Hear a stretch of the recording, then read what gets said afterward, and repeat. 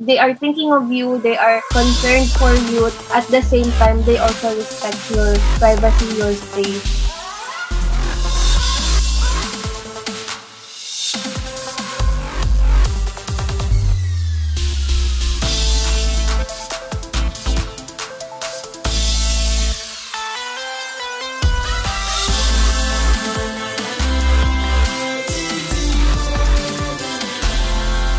Hey guys, welcome to the Dig Deeper podcast. My name is Jam. Hello guys, I'm Aries. And for today's episode, we will be talking about the words that can uplift and words that can put you down when you hear them. Right. Very interesting, lalo na ngayon kasi I think most of us are conversing via chat or if not via virtual calls. So, I think I'm quite curious bakit nga ba natin pinili tong topic na to? What do you think, Jam? I think words are very much important kasi for me, words are like a hug. Mm-hmm. It's very comforting and it's very, very powerful when delivered ng maayos. So I think that's one of the reasons why this has been picked as one of the topics for the podcast. And we are, ayun nga sabi mo, we are currently conversing lagi through words kasi via social media, calls, Mm-hmm. text. Wala na masyado yung body languages, wala na masyado yung face-to-face. So this is very important. But still also a light topic lang naman din. So we will just be telling you guys some examples of phrases or words that you can also tell other people to help them be uplifted during these times. Mm-hmm. Agree. And basically, yung reason natin for choosing this topic in the podcast is also to create an awareness and syempre understanding most of the time bakit nasasabi ng mga other people or sometimes we tend to even say it then yung phrases na it could be uplifting, we think it could be uplifting pero it could also put someone down then on the other side. So more on our purpose is to actually create the awareness and increase yung understanding on why we tend to say those things sometimes and how from the receiving end naman, how do we feel when we tend to hear those words? So talking about uplifting words, what for you are the importance of hearing, receiving, or saying some uplifting words? Sa akin siguro, pag sinabing uplifting words, nakakatulong siya kasi 'di ba minsan, kunyari meron kang thoughts inside your head, tapos nahihiya kang siguro as an introvert din, nahihiya ka or nahihirapan kang i-share siya sa iba. Tapos kapag shinare mo na siya sa iba, it really takes a lot of courage for you to share that feeling or to express how you feel. So, yung uplifting words na maririnig mo sa ibang tao helps you to build that confidence somehow in yourself na kahit na yung thoughts mo is somehow bringing you down, the words from other people can bring confidence na what you're going through is just normal, it's reasonable, na minsan tayo lang pala, ako lang, parang marirealize mo sa sarili mo, important yung sinasabi ng iba kasi connected pala tayo kasi they're also going through the same emotions or if not, kumbaga parang you feel na hindi ka nag-iisa. Ikaw Yeah. ba, Jam?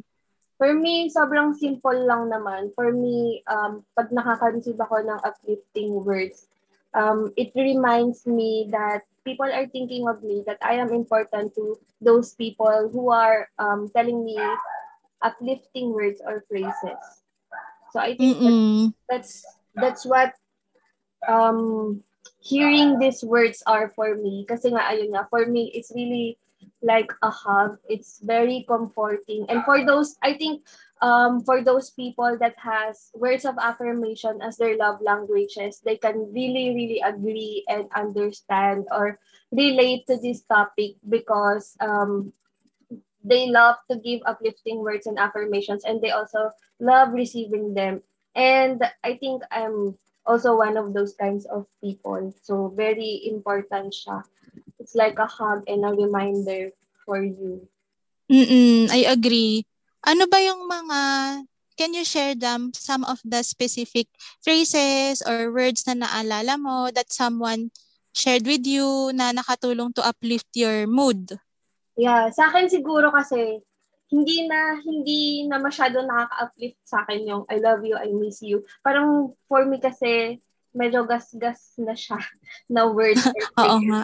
Although I still appreciate people who are telling me those words, but for me talaga itong mga example na sasabihin ko, minsan mo lang siyang marinig, pero every time that I hear them, it really warms up my heart na parang ang saya lang niya pakinggan. Parang kinikilig ka na you feel important, you feel loved talaga.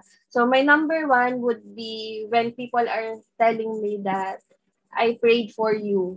Like, for example, they just went out of church tapos they texted you, they chat you, and they told you that they prayed for you. They remembered you while they are praying and they prayed for you. That's very for me. Kasi when someone is praying for you, it's a different kind of love. I agree. Iba din talaga yun eh. At saka nakakatuwa din yung normally alam kasi natin na 'di ba very intimate when you're in prayer tapos they remembered you. So talagang nakaka-touch talaga siya kasi parang even in the time of their intimacy with God, parang they still remembered you. I really love that phrase. I really love it when people are telling me that they pray for me. Kasi parang, ang dami mo lang pwedeng ipagdasal para sa sarili mo, pero naalala mo pa ako. Ganon. Ganon yung feeling for me. So, that's my top one. Ikaw? Yung top one ko is hindi naman din siya nalalayo doon. More on, I'm here for you. Parang same with prayer. Siguro yung time na binibigay ng isang tao for me just to listen or to talk with me is super important na.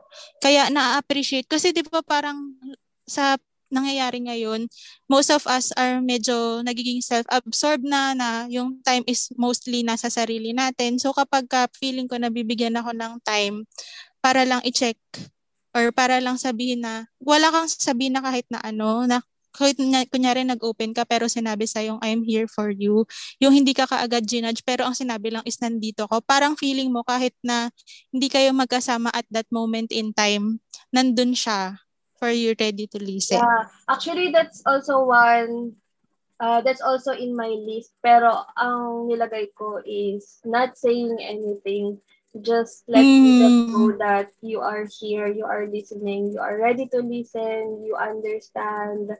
Basta just existing while they're going through something, mapa-happiness man or sadness. Yeah. Yep. Okay, number two for me is when people are telling me that, like for example, ano ba, mention nila ako sa Facebook, tapos parang ang sinabi nila is, this reminded me of you. Yung mga ganun. Kasi I'm really more on the little things. Like for example, nag-uusap kami, tapos nasabi ko lang naman yun, hindi naman siya big thing, pero parang naalala pa niya yun. Naalala pa niya ako sa mga ganung bagay. So yeah, little things really matter. So kinikilig ako or gusto ko pag nakarinig ako ng gano'n. Like for example na may narinig silang kanta tapos sasabihin nila, this song reminded me of you, or a favorite thing of mine reminded them of me. Yun, gusto ko siya. Parang very comfortable and uplifting na, you are listening? You're listening to me? Ganon. O kaya yung mga pagkain. Yes. Pag nakikita mo yung pagkain sa FB, tatag mo na siya, tag si Jam, kasi mahilig siyang kumain, mga ganon. Mga ganon. Alam nyo guys, hindi naman kailangan grand or ano mo yun, yung sobrang laking actions or words, sobrang bigat na words yung sasabihin mo sa isang tao para ma-uplift mo sila. Sometimes it's just the little things. Most of the time pa nga yun pa yung naaalala natin or yun pa yung nakaka-warm ng heart natin, yung mga little things. Exactly.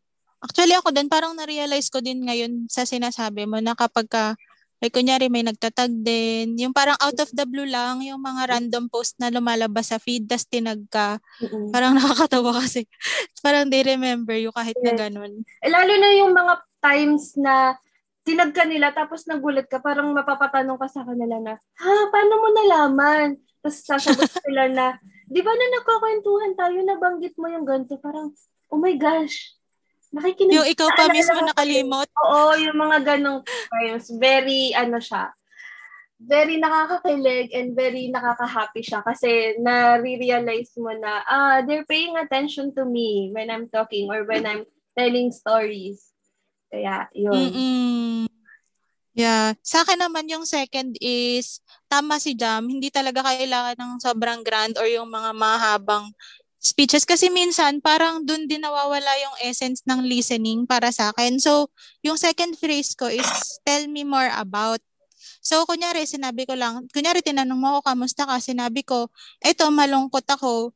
So, parang, minsan kasi na-realize ko, ang hirap sagutin ng tanong na bakit. Bakit ka malungkot?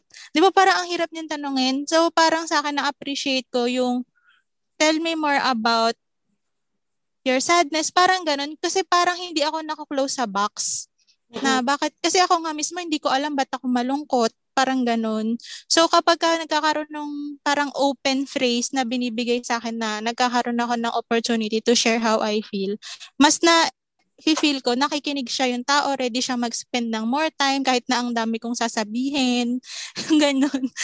Oo, nakaka-relate ako dyan. Siguro, hindi ko siya sinulat sa list ko, pero isa din yun sa parang nagmamarka sa akin yung tao pag sinasabi niya yung ganun. Pero yung phrase usually na nagmamark sa akin is pag kunwari nagsabi ka na malungkot ako, ganyan, tapos tatanungin nila, do you want to talk about it? Nanghihingi muna sila ng permission sa'yo if it's okay with you, kung i-share mo. At the same time, parang ready sila whatever your answer will be. Na parang okay lang kung hindi mo i-share, okay lang din kung i-share mo. Pero alam mo yung thought, na nandoon yung thought na they are thinking of you, they are concerned for you. At the same time, they also respect your privacy, your space. Yes. Yun din, oo, tama. Yung nagkakaroon ng consent. Kasi parang minsan, recently, medyo parang hindi na uso yun, no? Or kaya minsan, parang pag sobrang close na din kayo, nawawala din yung ganong boundary. Yes. Pero nakakatuwa din yung mga tao na ganon, they really respect na alam nila sometimes na minsan, parang yun yung kailangan mo muna to work it on your own kasi magsasabi ka naman kapag gusto mo na silang kausapin. Pero knowing that they are just there, anytime, always available for you, sobrang nakaka-uplift talaga siya. Yes, very comforting yung ganun kasi no pressure sa side mo. Wala kang pressure para mag-share, alam mo yun. Pero alam mo na nandiyan lang sila na whenever you are ready, they're there. Ayun. Ang galing lang nung phrase na yun na, do you wanna talk about it? Diba? Okay lang kung hindi, okay. Kung gusto mo. Ayun. At saka, natatawa lang ako kasi, being fan of K-drama, parang ang dami ko ding nakikita ganon sa mga K-drama na yung, alam mo, hindi, kunyari friends sila, pero hindi sila directly magdi-deep dive dun sa discussion pag malungkot ka kasi talagang sabihin nila, nandito lang ako kapag kailangan, alam ko hindi madaling i-share yan ngayon, so sabihin mo na lang kapag ready ka na yung mga ganon. Yes.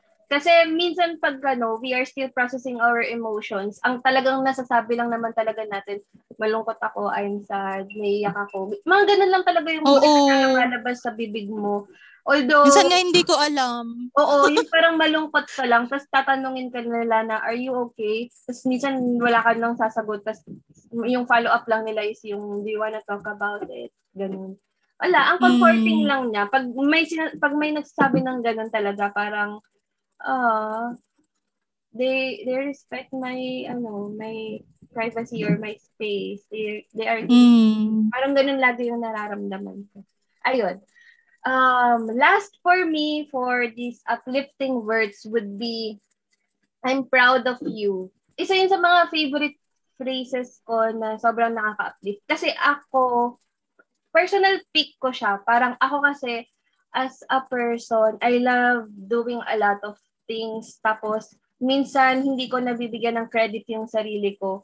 So, Most Mm. of the time, parang mas nangangailangan ako ng, hindi naman external sa mga ibang tao, pero I love hearing this phrase coming from people that I love, that I trust, that coming from people who know how much hard work I put into my craft or to the things that I'm currently doing. Ayun. Yun yung isa sa Mm. phrases. Kasi pag gaya Actually, naman sa ibang tao or mga outside or yung mga strangers na parang alam mo yun, yung mga acquaintances lang, pag sinabihan nila ako na I'm proud of you, parang minsan may trust issues ako na parang, wait, oo ba? Pero pag yung sasabi nun, yung mga kaklose ko or yung nakita talaga nila na pinaghirapan ko to, tapos sasabihin ko na I'm proud of you. Talagang nako-comfort ako, na-uplift ako. Tapos mas lalo pa akong ginaganahan gumawa ng mga things na na-enjoy kong gawin. Ganon. Alam mo, natuwa ako dun sa I mean, yung points kasi natin, akala ko magko-connect siya, pero magkaiba siya, pero nagko-connect siya in some way. So, nung sinabi mo yung I'm proud of you, nagre-reflect din ako yung mga times na sinabi siya nung mga people close to my heart. Oo nga, naisip ko, iba yung sinasabi na I'm proud of you from acquaintance or a stranger compared dun sa mga taong alam yung pinagdaanan mo, na parang bago mo na-achieve yun. At saka, kasi 'di ba, ewan ko baka ako lang, mostly sa relationships, especially pag Filipino culture, parang feeling ko very seldom ako nakakita nung ganun. Na parang close friend, tas sasabihin mo siya ng I'm proud of you. Mostly kasi nakita ko lang siya from other cultures, ganyan. Sa atin, parang sobrang dalang niya. Kaya parang sobrang nakakatuwa na nakaka-appreciate na iba yung emotions na binibigay niya. Kasi 'di ba minsan, parang binubulik ka lang or ganyan. Pero pag seryosohan na, sinabihan ka na I'm proud of you, wow, nakaka-touch. Yes, exactly. Ganun talaga tayong mga Pinoy. Actually, kahit kapag nasa corporate world ka, tapos handle mo PH, minsan ka lang talaga makakuha ng commendations, ganyan. Matipid talaga yung mga Pinoy sa mga ganito, like mga words of affirmation. Sobrang tipid ng mga Pinoy sa ganito. So, when the time comes na sinasabihan ako ng ganun ng mga taong very close to me, parang, oh my gosh, I earned it. Parang ganun yung feeling. Okay, right. Yung sa akin naman yung pangatlo is, last na, what you feel makes sense or what you're feeling now is valid. Kasi, paano ko ba siya explain? Kunyari, di ba lahat naman ng tao magkakaiba yung pinagdaanan natin. So sometimes, yung mabigat sa isang tao, pwedeng hindi siya mabigat sa isang tao. Pero it doesn't mean na hindi na valid yung nafe-feel ng isang tao. So kapag nasasabihan ako na ganon, what you're feeling now is valid. Kung nalulungkot ka, it makes sense kasi ganito yung na-experience mo, ganyan. So parang, pag naririnig ko yun, hindi ko kasi nafe-feel na abnormal ako in a way na parang pag medyo kasi feeling mo na hindi ka normal, na mali yung nafe-feel mo, parang yun na yung nagbabox sa atin na lalong mag-isolate. So, yun yung sa akin pag naririnig ko siya. Tama lang yan na ma-feel, okay lang yan na ma-feel mo yan, ganyan. Natutuwa talaga ako kasi lalo akong nagkakaroon ng confidence na okay, normal yung nafe-feel ko, ma-overcome ko din to at some point in time. Yes. Ayan.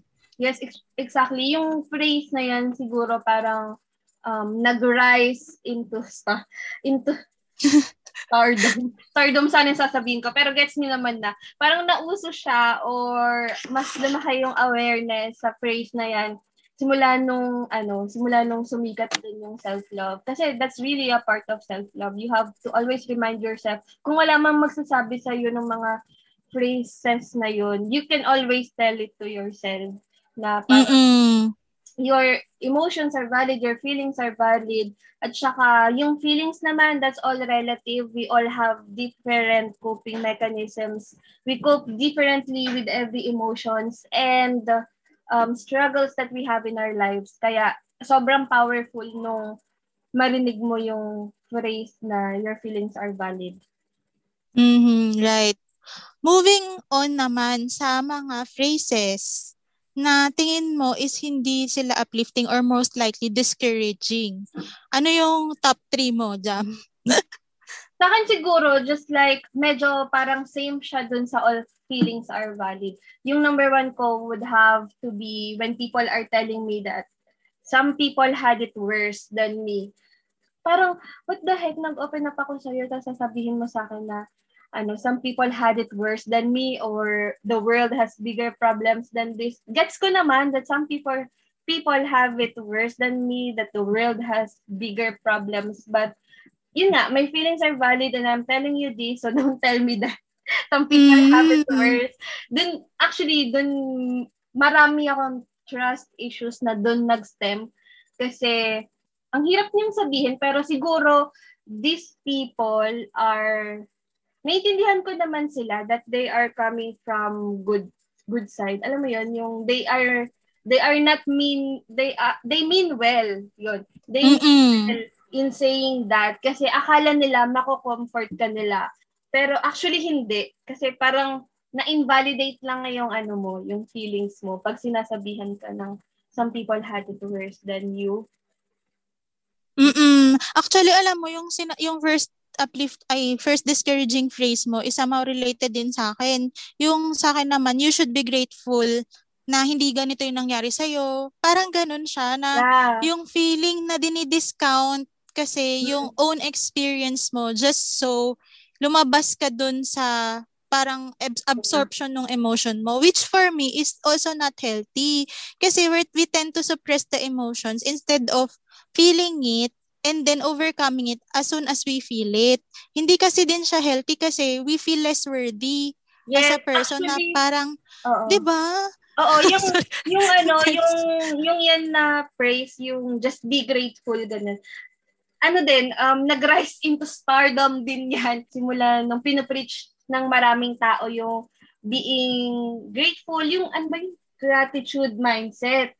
Andun tayo, naniniwala, big believer kami ng gratitude mindset. Kami pa ba? Sobrang big believer kami. Pero, yun, you have to draw the line between being grateful and knowing your worth. Hindi dahil nagrant ako sa iyo ng mga problema ko sa buhay, hindi ibig sabihin nun, hindi na ako grateful sa buhay ko, di ba? So, having these problems, these pains, these struggles are a part of life at hindi natin siya pwedeng i-discount because paano natin malalaman yung happy times? How does it really feel if we don't feel sadness, pain, or struggles in our life? So, kasama yun sa mga emosyon, hindi dapat siya, alam mo yun, hindi dapat siya, parang binabrush off? Oo, parang feeling ko, sa imagination ko, para siyang parang nagsasabi ako sa iyo ng ganito naramdaman ko, I'm sad, ganyan, kasi wala akong ganito, ganyan, di ba usually mga ganun. Tapos parang aatakihin ka nila ng, just be grateful kasi meron kang ganito. Si walang ganyan eh. Di ba? Yung parang, we are talking about me and my feelings. Bakit sila nasama dito? Ganon. Oo, at saka feeling ko din, when we tend to say this to other people, parang indirectly, we're already judging the person. Nagkakaroon ng judgment na parang, okay, na-stuck ka na dyan. Parang hindi ka nagkakaroon ng mindset to immediately shift it into a positive one or parang naging grateful on what you're feeling right now. Actually, hindi siya ganun eh. It's more on parang kapag sinabi mo yun sa ibang tao, kahit na hindi niya sasabihin dun sa taong sinasabihan mo, somehow it brings that feeling na, ay, feeling ko na judge na ako. Yes. Kasi okay, na-compare na ako sa iba. Oo. It's either you feel judgment or trust issues. Hindi ka na mag-open sa kanya. Babattle mo na lang yung things mo. That's why we are getting a lot of rise in mental health issues, illnesses. Or pwedeng gawin mo din siya sa ibang tao. So, hindi mabbreak yung pattern. Kaya, ayun. Siguro that's also one of the reasons why we are talking about this topic, to help in breaking the cycle. Exactly. Ano yung second mo? Second ko is kapag sinasabing that's too ambitious of you. Kasi ako, as a person, I have a lot of dreams, I have a lot of goals I wanted to achieve. Admit ko naman na medyo may pagka-ambisyosa nga ako. Pero no one should tell you that. Kasi, diba, we have the world, the sky is the limit when it comes to dreaming. Kung gusto mo maging bilyonaryo, trilyonaryo, whatever it is, if you think you can do it, you already have half of it. Oo, yes. Yun yung paniniwala ko. So when people are trying to tell me, like for example, meron ako mga plano, meron ako mga goals, tapos I share it with other people, tapos imbis na i-support ka, sasabihin lang nila sa'yo, that's too ambitious of you. Which for me, parang, are you projecting to me? Kasi hindi mo siya kayang so sa akin mo siya sinasabi. Ganon. Actually, is totoo yung sinabi mo na normally kapag may mga ganong phrases na nabibigay sa atin, it's more likely a projection of that person speaking to you. It's not really about, kumbaga it's not really dedicated for you. Kasi it's more on how they see themselves, kaya nila nasabi yun. Yes, exactly. So yun, pero minsan syempre, parang yun nabasa ko nga, you have parang 12 seconds to feel the pain or discouragement, mga ganon. 12 seconds. So, syempre, may impact pa rin siya kahit sabihin natin, alam ko naman na projection mo lang yan eh. May impact pa rin sa'yo yun kasi parang, hala, hindi mo minamatch yung energy ko, paano ko makukuha yung binlock mo agad? Parang ganun yung feeling ko. Like parang, huwag mong i-block, nagmamanifest ako. Tapos ganun yung energy yung ibibigay mo sa akin.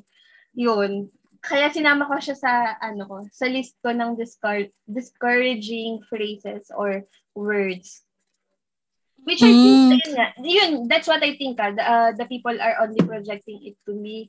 Or siguro, when it comes to people who are very, very realistic, tapos parang ako yung kausap nila who is dreamer, on the dreamer side, tapos kausap mo is a realistic person, baka reflex lang nila yung magsabi talaga ng ganun na parang, that's too ambitious. Kasi parang hindi siya mangyayari ganun. Pwede, kasi magkaiba ng paradigm. Yes.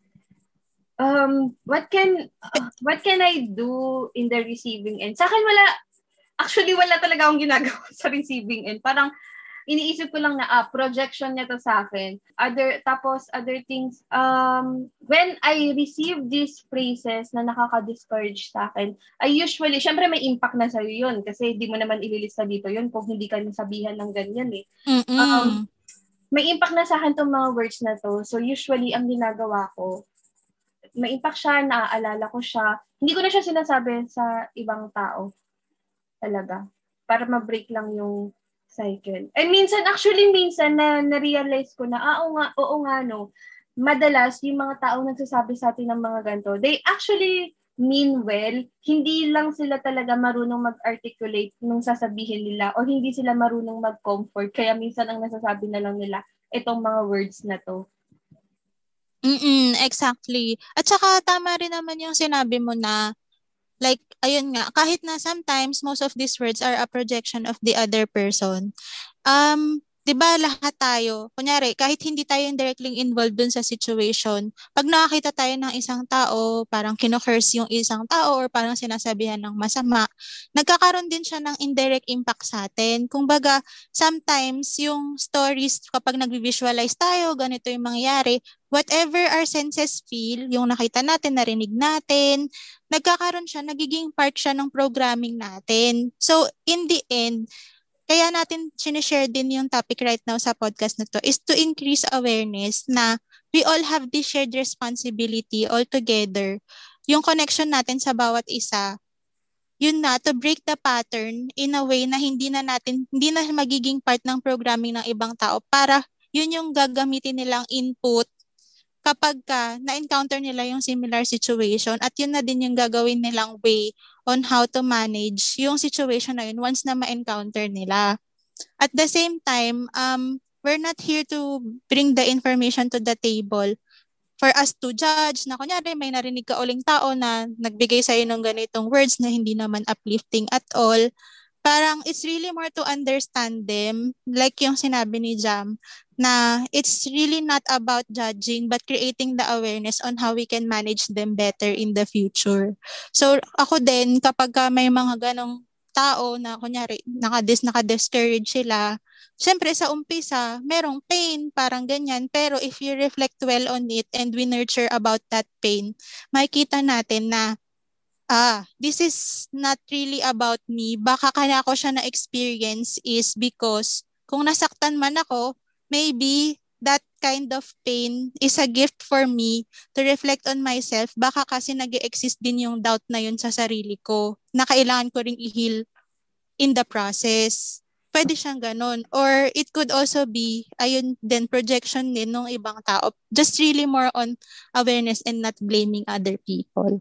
Yeah, There. most of the time, ito kasi yung mga phrases na to, most of the time, these are all unsolicited advices given to you. Mm-mm. Kapag alam kong unsolicited advices naman yun, I don't take them personally.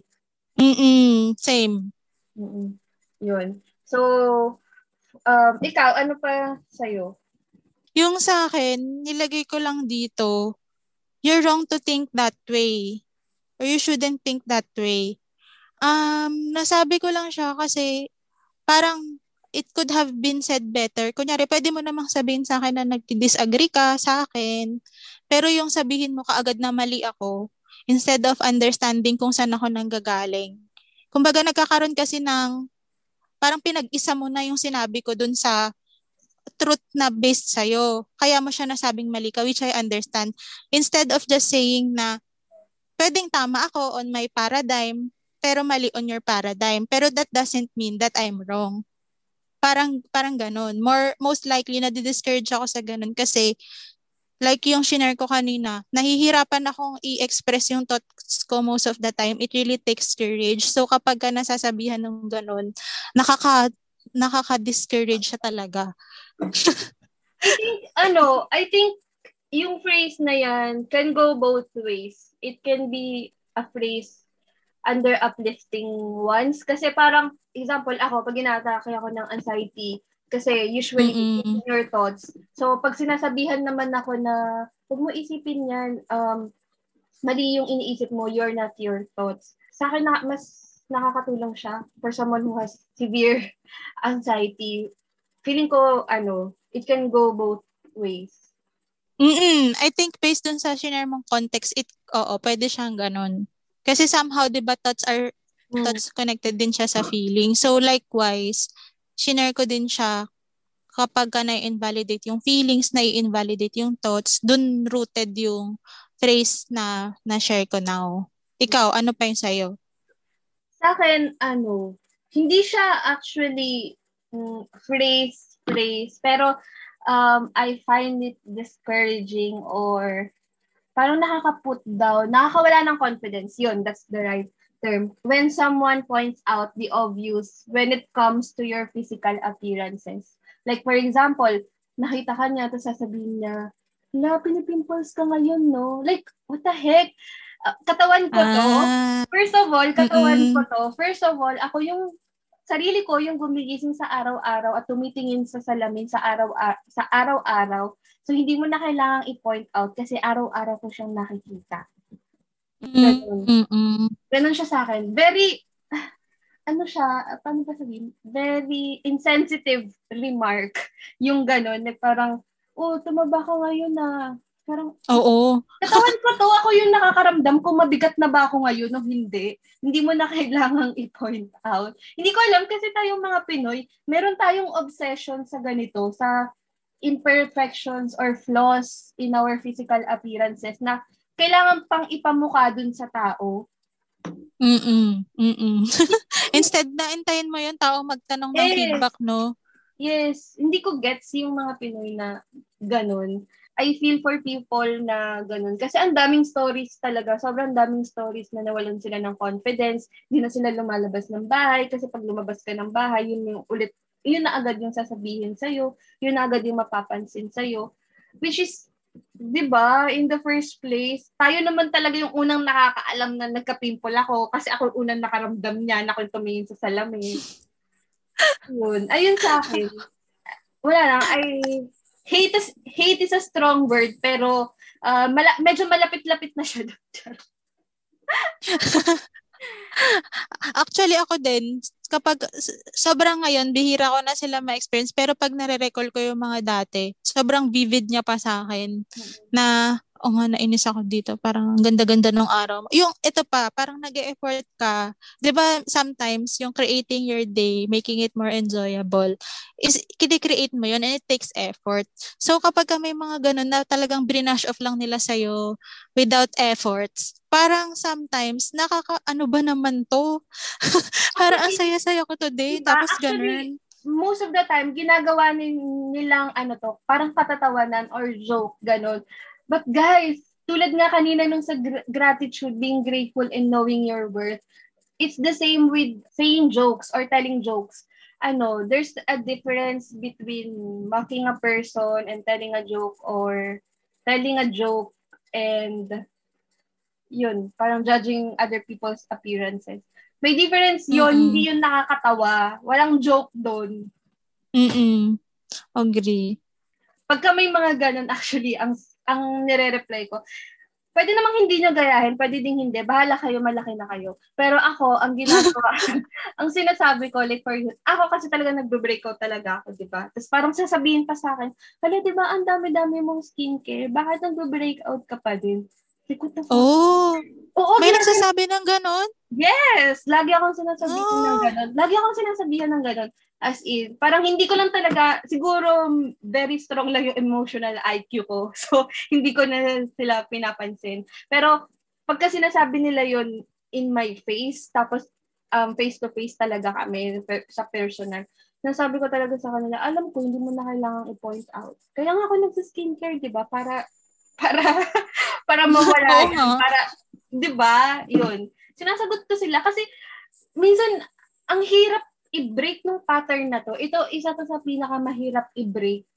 You made an impact to me, I will make an impact to you too so that you will not do it to other people. Kasi Mm-mm. talaga, yung first time na sinabihan ako ng ganun, like, what? Like, oh my gosh. Hindi ko alam kung magka-crush yung confidence ko na mag-post pa sa Instagram or sa social media or what. Pero if I let that phrase get into me, walang mangyayari din sa akin. Kaya talaga I told I told her that. Tapos ngayon wala, hindi na siya nagko-comment. Hindi na siya nagko-comment sa physical appearances ko. Mm-mm. Tingin ko rightful din yun na kapag whenever we experience yung mga ganong haters din tao. Oo, Ganong actually tao. ganun. Na parang iniisip ko din, okay lang yun na parang you assert yourself, hindi ka masama in that sense kasi sineset mo lang yung boundary mo na hindi, parang I don't deserve this. Yes, exactly. 'Di ba? Oo.